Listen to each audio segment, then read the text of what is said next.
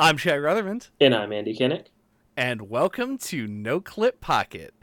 More fun than a barrel of monkeys. Today, we're going to be talking about The Secret of Monkey Island, a game that was initially released in 1990, developed by Lucasfilm Games, and was published by Lucasfilm Games and the Software Toolworks, and then was re-released as the Secret of Monkey Island Special Edition in 2009, developed by LucasArts and published by LucasArts, Lucasfilm, and Disney. But first, if you could give us a like or a rating, it would be greatly appreciated. So, The Secret of Monkey Island is a point-and-click adventure game, and to some extent, it is one of the granddaddies of the genre, one of the ones that people will still point back to today. And we've covered these before, and by these, I mean we did Grim Fandango. Did we do any of the other, like, real classics? I don't think so. We've done Harvester, the most classic of them all. That one is the most classic, Yeah. and we should not And then we did, undermine it. then we did Broken Age, which was like the revival one. But I don't think we've hit too many of the old classics. That's a rich vein of games that we can talk about that no one will want to listen to. Did you listen to NoClip's Day of the Tentacle episode? No. I sure didn't. So, but yeah, hopefully, if you're still listening after finding out that we're talking about a 90s point-and-click adventure game, Secret of Monkey Island is one of the ones that has always, like, it's the one that I heard referenced the most as far as, like, this era of them. Like, I know Full Throttle and Day of the Tentacle, like I mentioned before, and everything like that, King's Quest, Space Ace? What am I thinking of? Is it Space Ace? Space Ace is the Is the Don Bluth one. Yeah, the Don Bluth, like, Dragon's Lair sequel thing. Right. So not that one, but the other I think it's just one. Space That was Quest. Space Quest. Because it's yes, like that's the one. a King's Quest spinoff or whatever. Yeah, and they're both Sierra games. But Monkey Island is the one that always keeps coming back, and it's one that, unlike Grim Fandango, I played a little bit and never finished. Mm-hmm. So this is my first time actually through the game. And it was definitely different than I was expecting, both from what people told me about the game and also just like my own experience with the first couple hours of it. Yeah, I had pretty much the exact same experience. Like, I think we played through the beginning of the special edition one time at the old Winsley Street house, but yeah, like, I'd never played this game. But similarly, it was one of the ones I always heard about. I know the theme song; it's a great song. I've heard that in the background of many a YouTube video and whatever. So yeah, and it was much different than I expected. Much like smaller in scale than I expected as well. Like, it just so different than what I expect when I think of like of its time, big budget, probably like popular game. Like, the scope and the length and stuff like that is all like much different than expected. Yeah, like, especially coming off of, and this is to speak specifically to our biases as opposed to saying it generally. Like, the last point and click game we did was Grim Fandango. Well, we did Perfect Tides. That's like a game from 2 years ago or something. And Grim Fandango feels so much vaster than The Secret of Monkey Island does. But it also did come out 8 years later. Yeah. Like, it is a massive time difference, especially when we're talking about new technologies like games. So, like, it was weird to throw myself even further back. Like, Grim Fandango, still a great game, also still feels primitive as compared to what we're used to playing. But to go even further back to 1990 with Secret of Monkey Island, it was like, wow.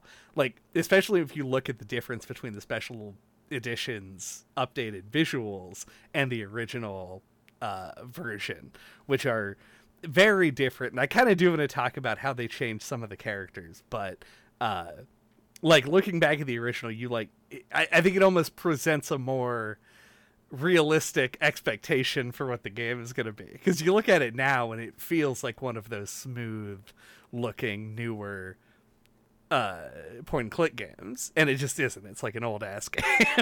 Yeah, I think Grim Fandango is the perfect game to compare it to, because like yeah, it does feel old if you go back and play it now, but like enough about it like holds up that I think it feels like it's like worthy or lives up to your expectations of like being a classic. Whereas this one feels a lot more quaint. And I mean, I obviously don't want to like hold that against it or anything, because it did come out in 1990. But yeah, the visuals are a good call out, I think, and are a big part of the reason like why. Yeah, because it looks like a modern game. Like I'm surprised the special edition was made as long ago as 2009. Like I would have guessed it would have been more like 2015 or something that it was done. So. I think 2015 probably would have also been my guess Yeah. if somebody asked me to just take a stab at it. Yeah, so, yeah, really nice. Or I would have said at least 2010, so that could have been the 20th anniversary edition. And the fact that it came out 1 year before that is so irksome to me for no good reason. Yeah. Yeah, but just really nice hand painted art though for the special edition. Yeah, it looks super good, and like you said, it sounds super good. That's also something that would not have been true of the original game. Our experience playing the special edition as being like the first time that we're through it is definitely going to color our expectations of the game a good bit. Like the fact that everything is like. Well, I was going to call something out, but I mean, I guess we could go into that as well. Sure. I think it's like looking at the game, I think it looks super good. I like how they cartoonized a lot of the characters. Like everyone looks more in line with the animated style that you would associate with it, especially given this is kind of like a madcap cartoon comedy game, essentially.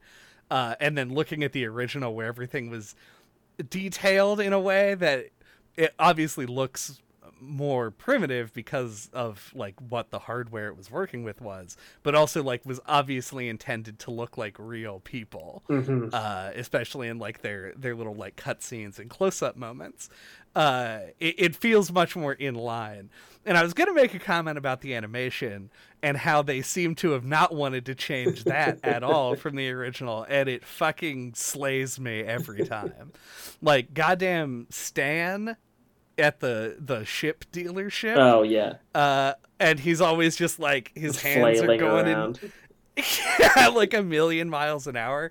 Like, that feels like a holdover from the original in a way that is really funny to me. And I like a lot. The dude standing on the corner, like, shaking his head back and forth real fast. Yeah. I don't know if it's just been, like, a nostalgia trickle-down effect, but, like, I feel like a lot of games that use that kind of more, like, puppet-like, you know, like the 2D sprites are broken up into pieces and are actually, like, a model that is, like, posed more like a 3D model. I feel like that kind of aesthetic... you still see that in like indie games and stuff, and it just feels appropriate in this kind of game. Yeah. So I think that's just the like cat lady uses it to like reasonable effect, and that game is a psychological horror game. Yeah, it still just like feels like it fits. Yeah. I think that's just like a happy accident of like aesthetics that still looks appropriate. But no, I think I don't know if this is where you wanted to go with it, but like.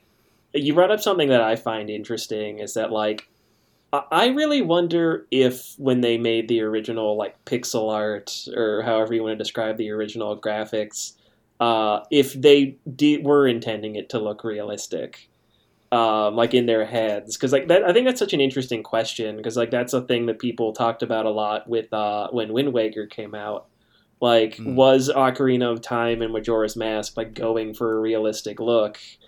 But look the way they do because they're on the N64, you know, or, you know, like if they had made those on the GameCube, like would they have been like more stylistic, you know, like I find that like a really interesting question.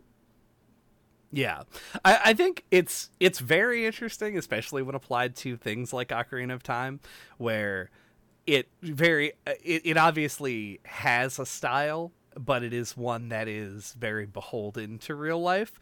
Whereas I think when you go so far back, like two 90s computer games, now people know that they're working within a limitation and just have to try and make them look recognizable. Right. There's got to be a crossover point somewhere where they're like, people recognize this as a guy.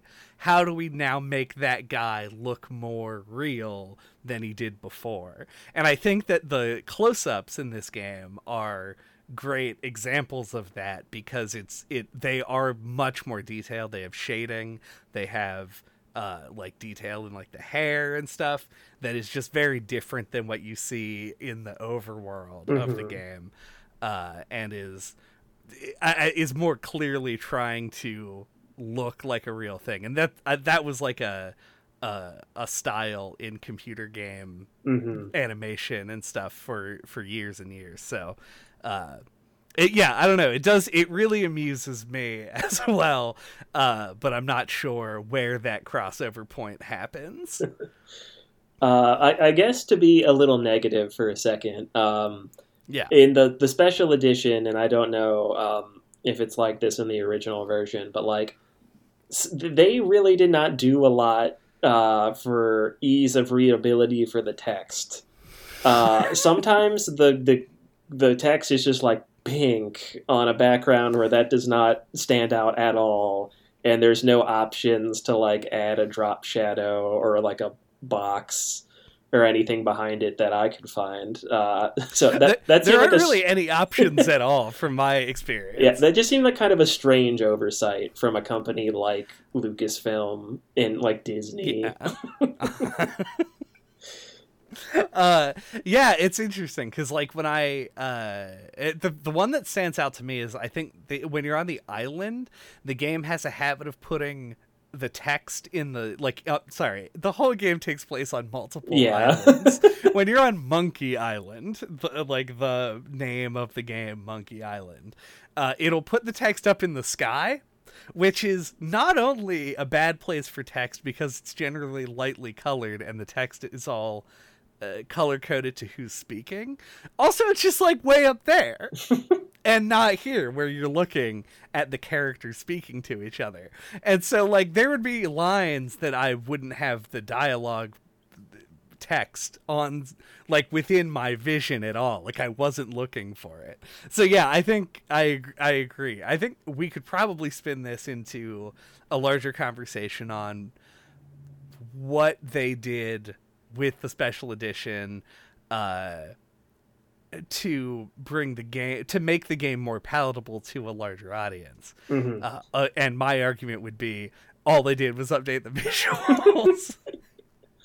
It doesn't have a box that has all of the shit that you can do in it, but now it's mapped to the scroll wheel, which is horrible. Is a horrible system that I hurt to use. I never even bothered with that. I think Control brings up the box. And also there's like hotkeys for them, but I never memorized them all.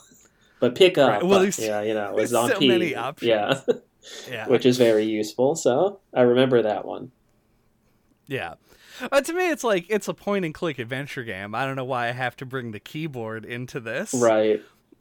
Got to point and click with the mouse. No, honestly, I didn't know that there were hotkeys at all. I didn't know that there was a way to bring up the box. But it always seemed like it would be faster to scroll through the thing. Yeah. But it didn't feel like they were even in the same order all the time. Exactly, yeah. It seemed finicky in a way that I just didn't want to even bother with. Okay, I'm glad I'm not the only one who had that experience. The single most nightmarish puzzle in this entire game, for me, was learn how to open the safe. And it was almost entirely because I had to scroll to find the push and pull options separately. Right. They couldn't have, because like sometimes it'll put whatever the most relevant thing is on the right click. But other times it's just like, fuck you. And Like, it'll change depending on what you used last. And so just having to scroll through all of that over and over again was just a big giant pain in my ass. And I legitimately stopped playing one day after I did it. I was just like, that's enough Monkey Island for me. Yeah, it's one of those things that feels very old PC game. The fact that you have so many different verbs that you can use. But yeah, it is something that makes it hard to get into the game, or like makes the puzzles, at least to my brain, feel harder to puzzle out, because I'm just not as used to that sort of thing. Like once I settled into that, like the game had less speed bumps for me. But yeah, like the inventory, yeah, like because like I kept opening the box with control, and then so if you open it with control and you have the inventory open, I think that's with alt. If you open alt first and then you open the your verbs and click on it and then click on a thing in the inventory, it like doesn't work. Like you have to open the windows in a specific order, and like that was really bizarre. Which is doubly annoying because there's a sequence in this game where there's time pressure to do it at the right time with the mugs that melt over time. Yeah, that's what taught me exactly how the system worked. It's like how I got it down. Oh, that's what it was. It was just a tutorial. Yeah, obviously. In the middle of the game. Yeah, I think we could probably get into talking about sort of the actual experience of playing the game, but as a sort of a segue into it, like the beginning of the game, part 1, where that takes place on Melee Island, is the first of 4 acts, and is like 80% of the whole game. I was so surprised by this. That it felt like it kept going and going and going forever. And then when I got to Act 2, that was over in like a half an hour to an hour. That's the shortest one, yeah. Oh, the fourth one is even that's shorter, just like that's basically just like a prologue. Or, you know, like its own little, like, that's the boss fight or whatever. Yeah, you just have to go back to the island, which happens off screen, and then go interrupt a wedding. Right. There isn't really anything in the way of a puzzle there. So it is just like, yeah, the first part, and then the second and fourth parts are like almost negligibly short, and then the part on Monkey Island. So it really is more like there are 2 halves, but even then, Melee Island still feels like it is significantly longer than the part on Monkey Island. Yeah, I don't disagree. It's I feel like that's happened in other point and clicks we've done. Like I don't know if it's a budget thing, or like scope creep or whatever. Like the first half gets the most time and budget, and then like the latter parts like have to be slapped together a little faster. Yeah. Well, we know that to be the case with Broken Age. Yeah. Yeah. But yeah, like even like Grim Fandango continuing to be a good comparison point. Like year 3 and 4 are pretty short compared to year 1 and 2. So yeah, it seemed to be kind of a common trend. Yeah, and it makes sense for like your first act to get the most attention, but like when you think of the first act of Grim Fandango, it does so much. I mean, there's some meandering where you're like driving around on the road for like probably longer than you need to be, but it does a lot of establishing work to make you like understand the world and the characters and what your goals are, and sets up for like the first act twist that sort of sets into motion the rest of the game. Whereas in Monkey Island, it feels like they do all the setup and the good work in the pub in the very first like 20 minutes with Mancomb Seepgood, the single greatest video game character of all time. And then you just kind of like go and do stuff. There are things that feel necessary, obviously. You have to go to the governor's mansion to meet the governor and get sort of your priorities, and then go around and fight the sword master or whatever. That's like obviously the game's big mechanical hook. But then everything else you do, like freeing the guy from the prison Right. and talking to Meat Hook, like, because they, as a joke, have you do all of that and then they don't do anything for the rest of the game, Hmm. is like, to me, it just made the first act feel so overlong. And this isn't a long game. I finished this in like 8 hours or Hmm. something. And it just feels very like feet dragging in the first act. Yeah. There's a lot of, not a lot, but like a good bit of stuff you can try to do that you can't do yet in the first part. Mm-hmm. Like before you fight the sword master. But yeah, like you can like is Meat Hook the guy who you have to use the chicken to go across the rope? Yeah, like Yeah. that does, you can't do anything with that till later in the game, but you can like waste a lot of time trying to. And like the in Stan's use boat emporium or whatever, that doesn't do anything till later either. Right. So yeah, you can sink a good bit of time of your playtime in this game just wandering around looking for the thread.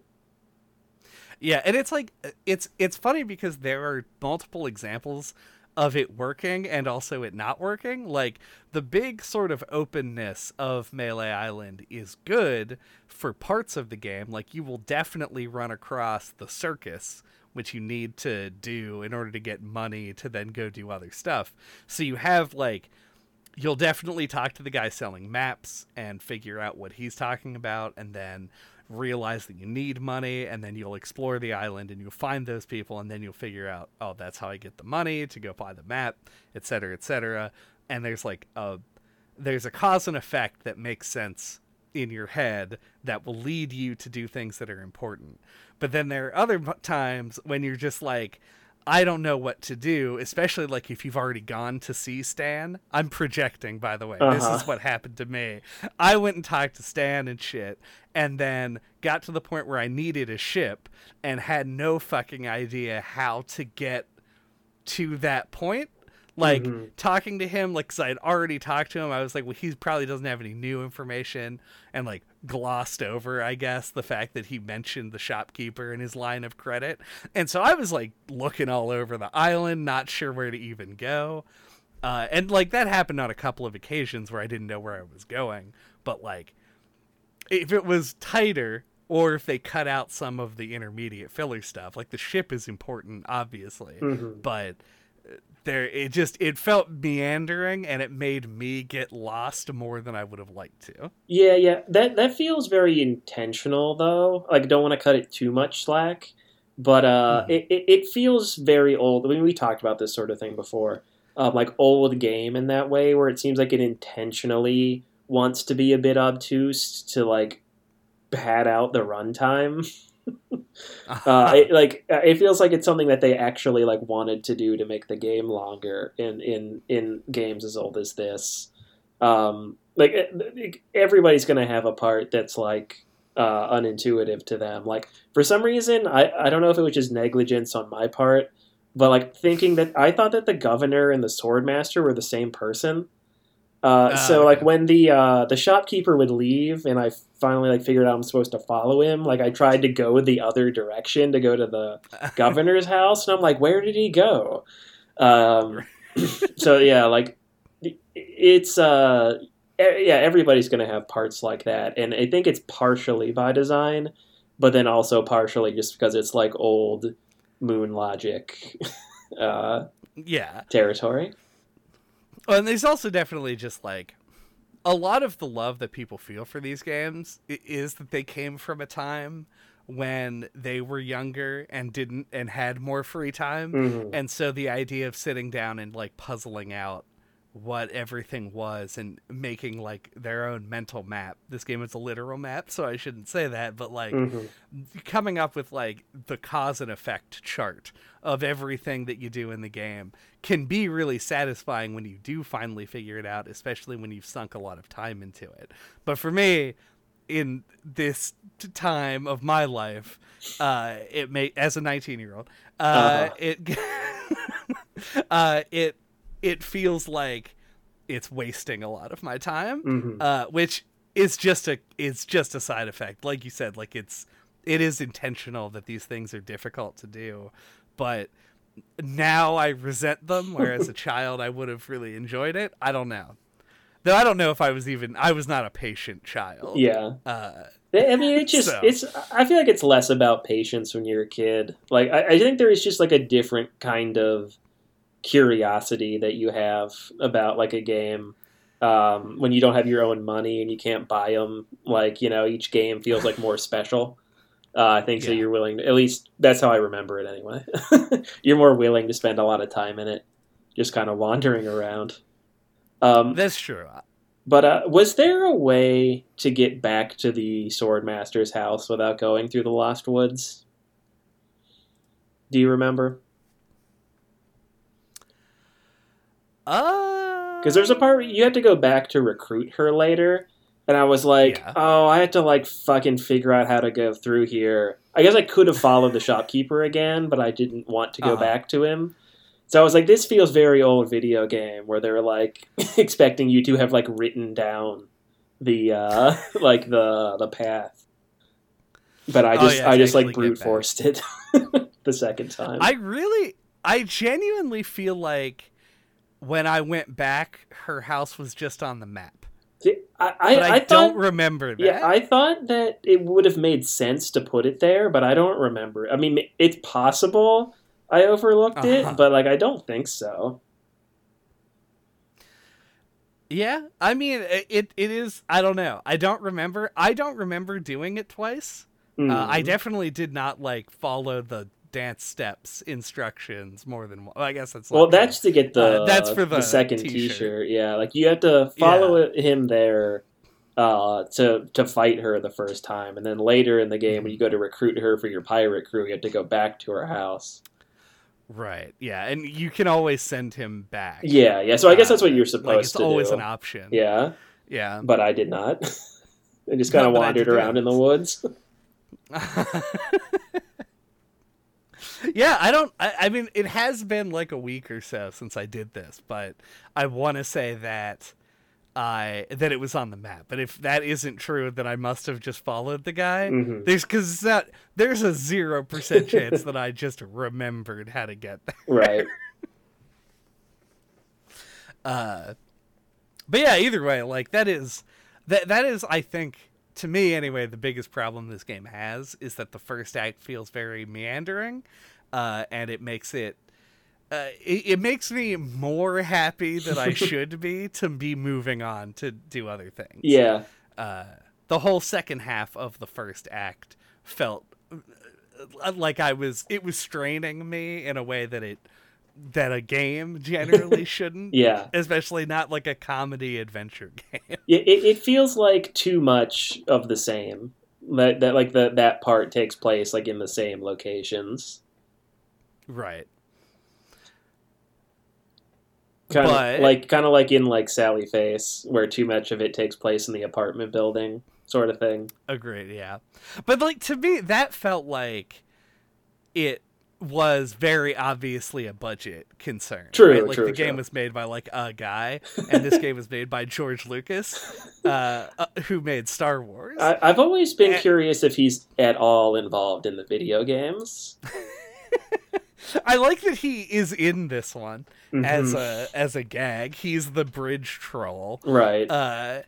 But that is, but I can't imagine that he has anything at all in like any involvement whatsoever. Yeah, unless it's a Star Wars video game. Right. Yeah. In which case he probably signed some papers. Right. Yeah. But I don't think that George Lucas was like casting for Sam and Max or anything. Yeah, I really appreciate though the attempts at scope, like with the map. I kind of like what that adds, like kind of wandering around it, and like you can like run into the pirates on the map, and like the monkey on Monkey Island, you can like see him on the map moving around. Like for the time, I kind of really like that solution to try to like make the world feel bigger. Yeah, I agree with that. I think I did like the map traversal. I think that this game is not one that has like a ton of like pixel hunting in it. Like a lot of the common complaints that you hear about adventure games, especially retrospectively, are like, oh, the puzzles make no sense, and they use moon logic, cat hair mustache, pixel hunting, all of these like buzzwords that people have come up with for it, which I think are all sort of lovingly applied because they're, I think, adventure game fans are the people who came up with these terms. But this one doesn't really have a lot of that. And the map on Monkey Island is specifically the only one that I wish had like just pointed out where the points of interest were. Yeah. It took me a long time to see the fort on the volcano. Yeah. I had no fucking idea where I was going looking for the fort. It was it was a lot of, and then I was trying to like go around the big mountain range in the middle before I knew about the boat. And like if you tried to go up where it looks like you definitely could go up and around, he just goes into the fort over and over. And it drove me insane before I was like, maybe I'm just not supposed to do this. And then eventually did find a way around. So yeah, it was other than that, I think that the map system is actually very cool. I liked the fact that there were sort of two modes where it both got you to places and also they were able to put encounters on it. In a way that was visual for the player. Yeah, and then I also thought it like padded itself out a little bit too much in a similar way to the second half of the first half.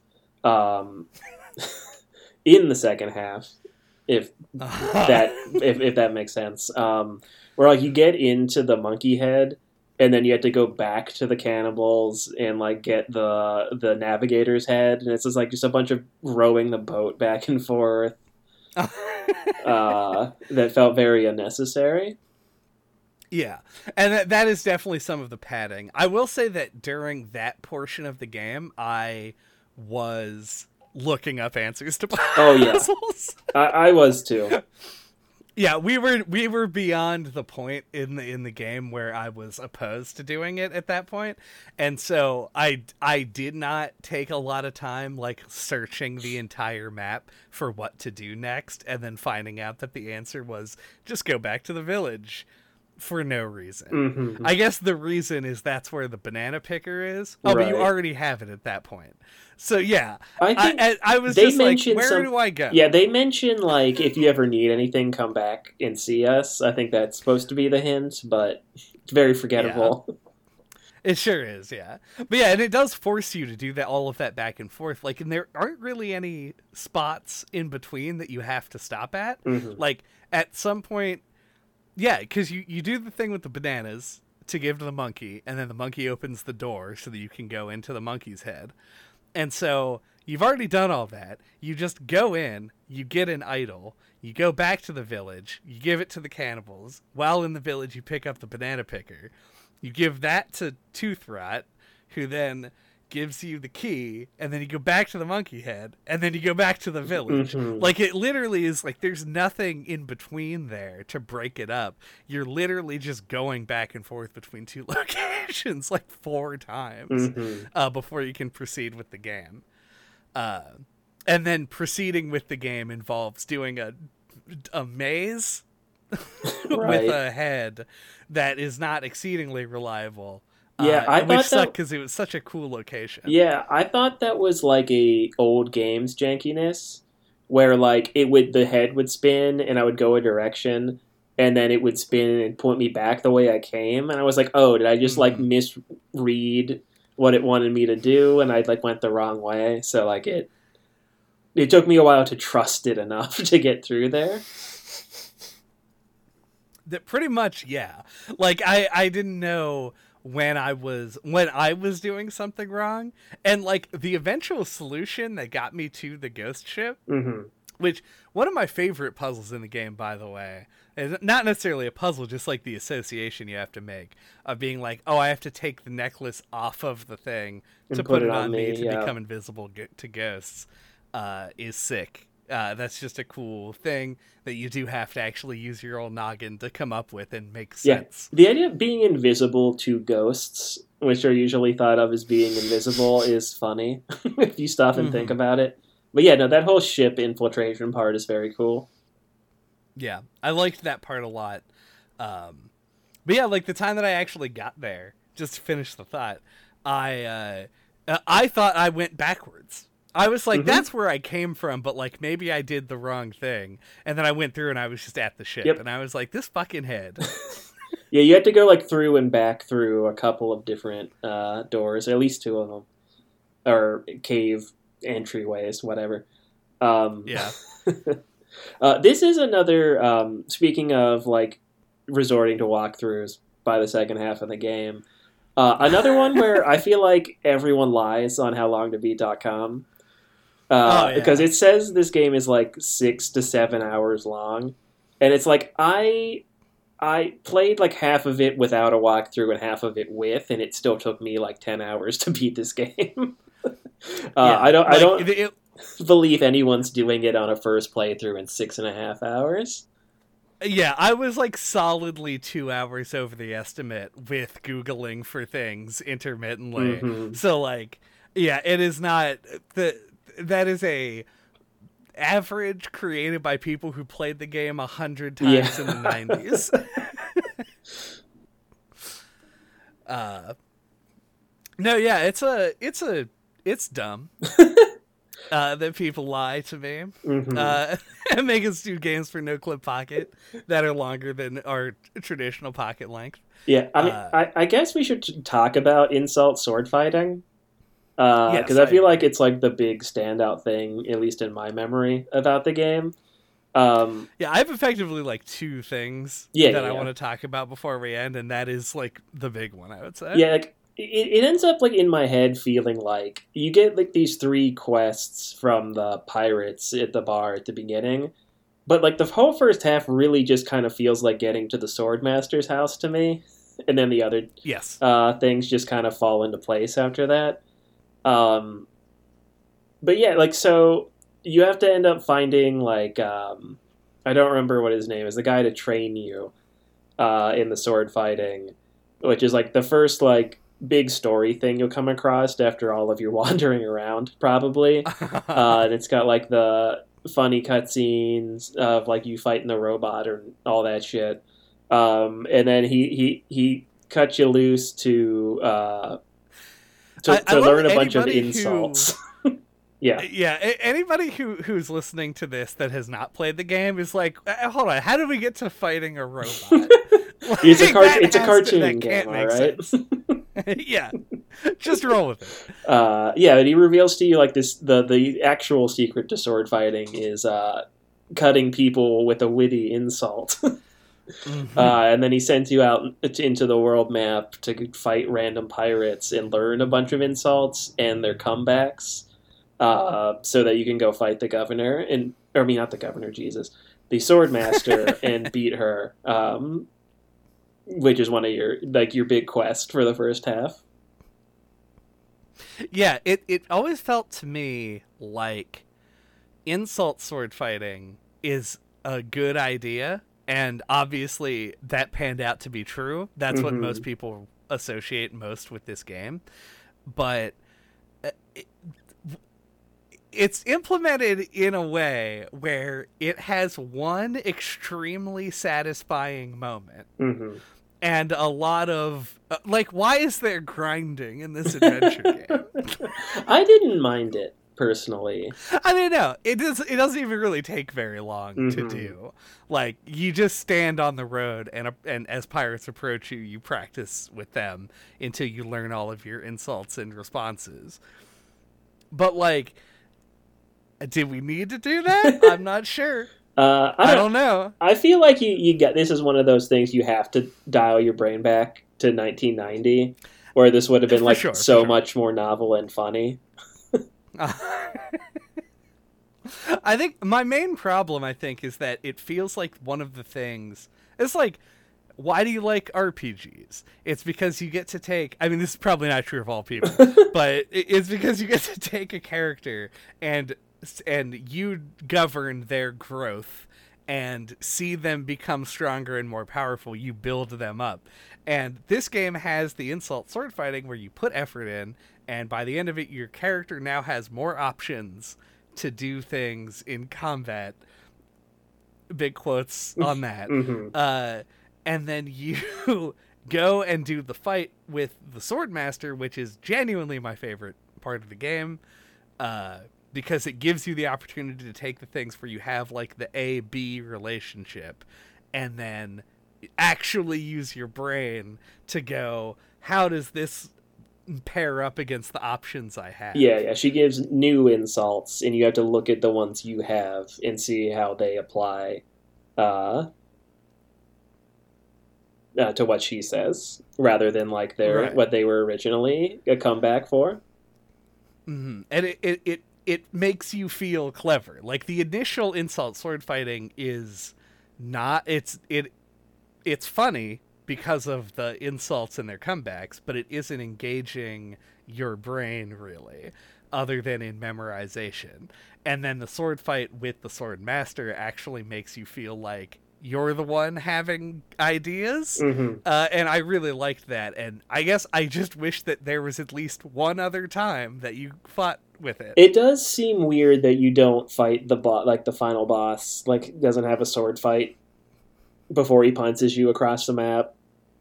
But yeah, or even after, at any point, honestly. If you sword fought LeChuck, it would be great. Yeah. Or at least, or one of the ghost pirates, the other one where his head falls off. Whatever that guy's name was, like something. I agree. Or like even just like Bob. Yeah, but he sounded like Yakko from Animaniacs to me, he might have so been. I just kept calling him Yakko. Could have been the same guy. He's definitely like a notable voice actor. I definitely recognize the voice. But or even like the cannibals on the island or something. Anything. Really. I mean, I understand like that it would be difficult to implement in certain parts of the game. And I really am just like, give me one more, like give me a second round and encore, because it is one of the things, like when people talk about this game, it's like, have you played Secret of Monkey Island? The game with insult sword fighting. And I do want to say, we have not played LeChuck's Revenge or Return to Monkey Island or any of the sequels to this game, and they might do this in later games. But as far as the first game goes, like it is just the one, and I think you can rematch the Swordmaster if you want. Yeah, you can. I don't know, it makes me sad. Yeah, it would have been really funny to to sword fight Stan. Yeah, the used car salesman. A nice alternate solution to the puzzle. Yeah, that would have been funny. I don't want to figure out how to open the vault. On guard. The last thing that I want to speaking of things that would have been funny, and also insult sword fighting, how do you think this game's humor holds up? Did I say that in a grammatically correct way? I think so. I can't remember. Okay. I hadn't really thought about it that much. It does have a couple of pretty funny jokes, like Mancomb Seek Good is a top 10 video game joke. It is. But I don't know. It just kind of really felt like a cartoon. Like, if you ever watched like a kid's cartoon as an adult and like liked it, but like didn't think it was that funny, but like it's supposed to be funny for like its intended audience, like it kind of has that vibe for me. Like it just kind of felt like pleasant, and like funny at times, and like it didn't feel like the humor was like bad or aged to me. Yeah, no, 100%. I think I agree with that. I think that there were parts of the game that I think still are funny genuinely. And I don't think that you're disagreeing with that. But yeah, I think it holds up. I think it holds up shockingly well. I would have expected this to be much worse, just generally from like my knowledge of not necessarily Lucas Arts games specifically, but just like older games. And we've talked about so many games at this point, like the further back you go, the harder it is to bring especially humor forward into the modern era. Like a Time Splitters to situation. Exactly, yeah.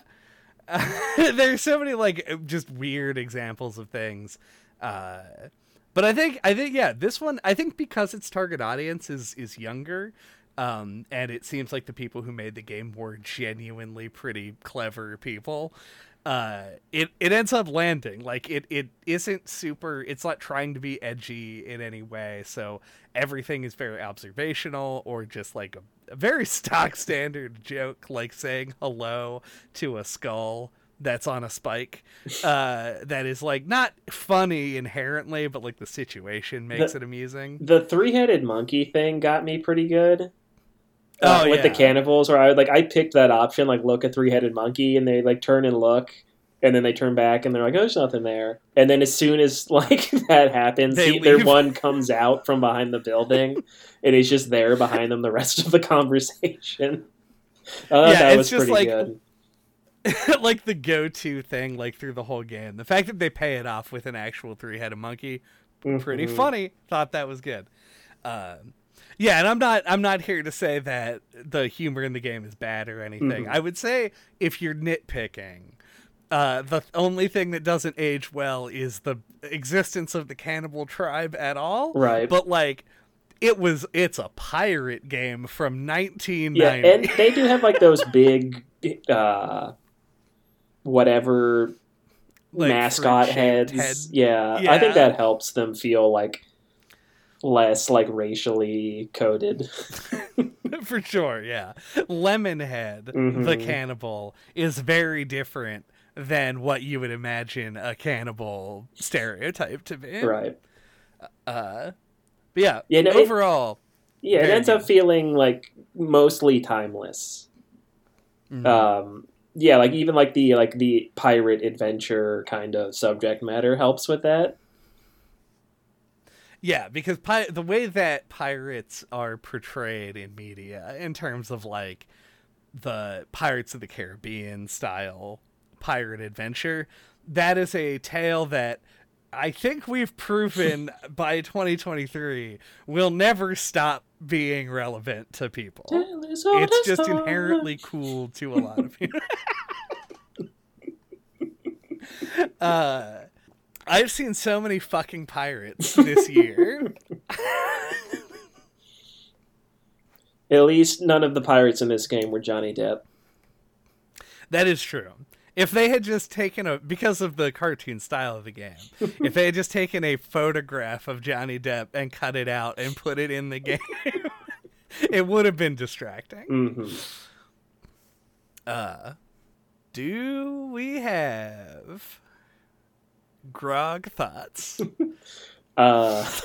My grog thoughts. I feel like I kind of got cut to the core of my final thoughts at the very beginning, with comparing it to Grim Fandango. I feel like, so I guess I would just kind of repeat myself and go from there.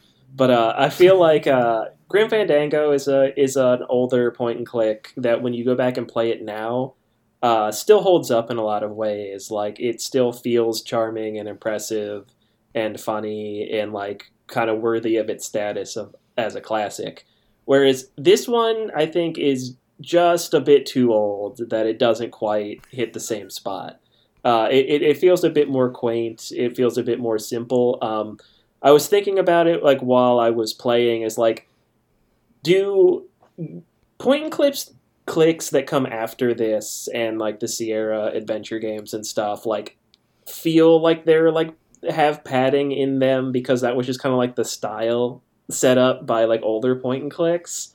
Just something I was kind of toying about, like, is like the obtuseness, I think back then served a purpose in like kind of trying to like make a game last longer, because games tended to be shorter back then. Like, it was like kind of harder, I think, to like make anything like that looked like a good functioning video game. So like they kind of had to stretch their assets. But yeah, it feels like it had a trickle down effect to the whole genre that like I was questioning whether or not that was like a bad thing or not when I was playing this. But I don't have strong opinions on it. I don't know where I land on it one way or the other. But there is still a lot about this game, as we were just talking about there at the end, that it does feel a bit timeless. It does feel charming, and was like a fun time to play. There definitely were parts that were a drag in there, but I think the highs were fairly high for me, which I think carried it better than a lot of older games. Like this did feel like it was worth playing. Like I didn't come away thinking Monkey Island sucked. So yeah, like I think it's just an older game, and it just didn't do it for me in certain ways playing it now. So, but like overall, still like I'm glad that I finally have played this. Yeah, I think that's a good. You bring up a good point specifically about like how this game relates to other point and click adventure games. Like, why is this one considered to be one of the all time classics as opposed to other games that came later? And I do think it's a mix of things, but I think for me the biggest thing with Monkey Island is that when I think about old adventure games and I get that feeling of dread of playing them, where I'm like, oh God, what am I going to have to deal with to get through this? How quickly am I going to be reduced to a blubbering newborn baby who doesn't understand his left from his right and can't figure out how to do a puzzle in a game?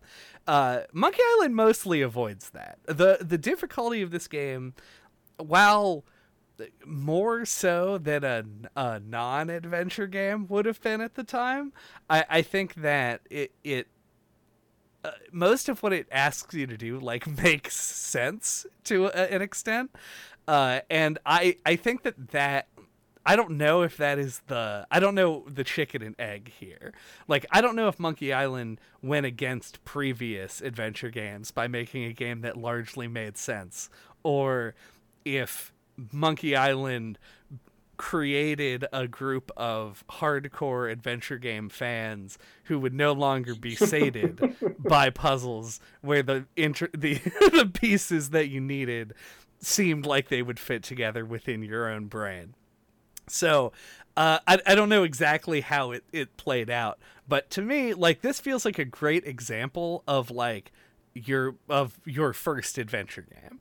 Like, I can see, if you wanted to get into the genre as a whole, somebody recommending this. I don't necessarily know that I would, because I don't think it's putting really the strongest foot forward, but if you're already sold on it, this feels very introductory in that way. It's shorter, though not as short as it says on howlongtobeat.com.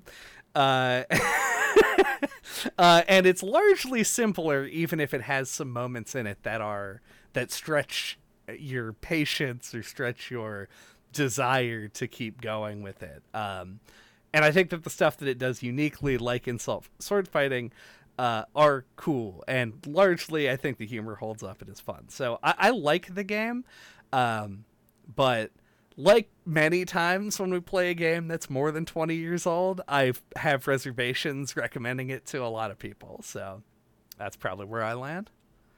Thank you for listening to NoClip Pocket this week. What are we talking about next time?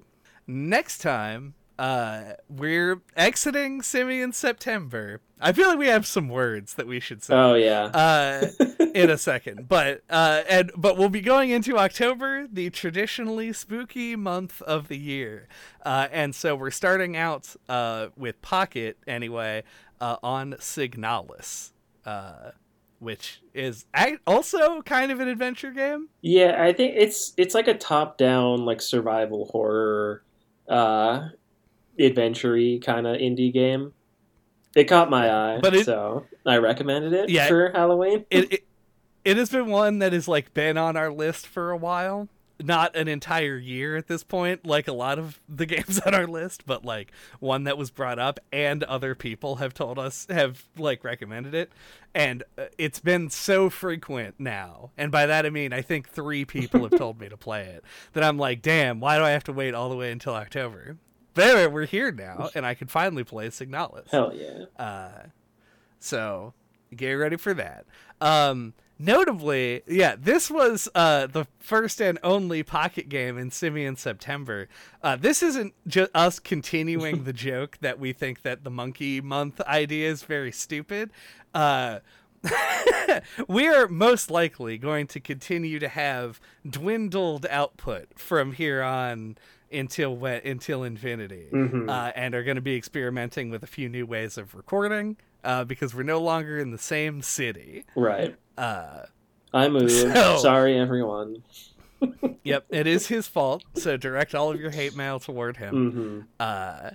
But otherwise, we're just gonna keep going as normal, and once we get everything ironed out, this should not feel much different than it ever has. Yeah, I think it's kind of like when I was taking online classes. Like, I think we had a Mystery May where we just did one pocket and one main episode. So I think, yeah, that just expect that every once in a while, probably. Yeah, probably like every other month, Yeah. and then maybe every month. Yeah, We'll see how much we can get out. Yeah, we've tossed out like maybe cutting down to just one pocket a month anyway. So maybe we'll end up settling on that. And I've tossed out, let's just stop doing the main podcast and do 3 pockets a month. That didn't seem quite appropriate. I mean, like, I think we would have fun with that, but no one would listen. Yeah. So no, that's true. But yeah, until that time, whenever that time ends up being, you can get a hold of us. All of our contact information is on our website at noclippodcast.com. There you can find our email address, our Twitter account, our YouTube channel. You can find a link to our Discord where you can suggest games for us to talk about or talk about the games that we do episodes on. You can listen to all of our old episodes, including the one that we did on Grim Fandango. Graham Fandango. Graham Fan Cracker. Broken Age. Yep. The Cat Harvester, Lady. The Cat Lady. Detention. It's weird how many point and clicks fall in theme months. Yeah. Grand Fandango's a Mystery May. One of those that we just... Harvester was a horror game for October. Yeah, I think Detention was one as well, wasn't it? Was that a Halloween game? Yeah. Yeah, that was a Halloween. What was the detective one? Oh, Gemini Rue. Yeah, that was Mystery also a Mystery May. That was, in fact, the year that we did one Mystery May game on each half of the podcast. So I guess, I don't know, maybe we'll do a point and click one day that isn't themed to anything. I still think it would be fun to do like a putt-putt game or something. Oh yeah, and we'll somehow end up turning that into anthropomorphic car month or some shit. It's Karch. It's like March but with cars. We were going to do another episode on Rascal. He might be a car. It is true. Use the banana picker to pull down that bell. Exercise. Learn some new insults for your insult sword fighting in the comments section. And smash that like button. Make sure you don't drip any grog on that like button so you can make sure you smash it before it melts. Yes. You probably smashed stuff in this game, I don't remember.